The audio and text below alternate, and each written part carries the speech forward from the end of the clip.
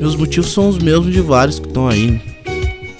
Atrás de um raio de sol, uma meia água, uma escritura no nome pra dizer que deixou algo de herança.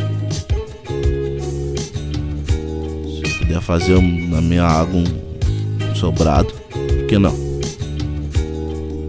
Se eu puder ir de Ducati, chego mais rápido. Vou ser hipócrita porque nem profeta nem santo. A diferença é que eu sei quem eu sou. Eu sei saborear a trilha. Que a chegada é o fim da jornada. O problema é ninguém querer o fim antes dos meios. Como que os fins vão justificar os meios? Se é pelos meios que a gente vai ser lembrado. E é com os meios que eu vou ter que conviver.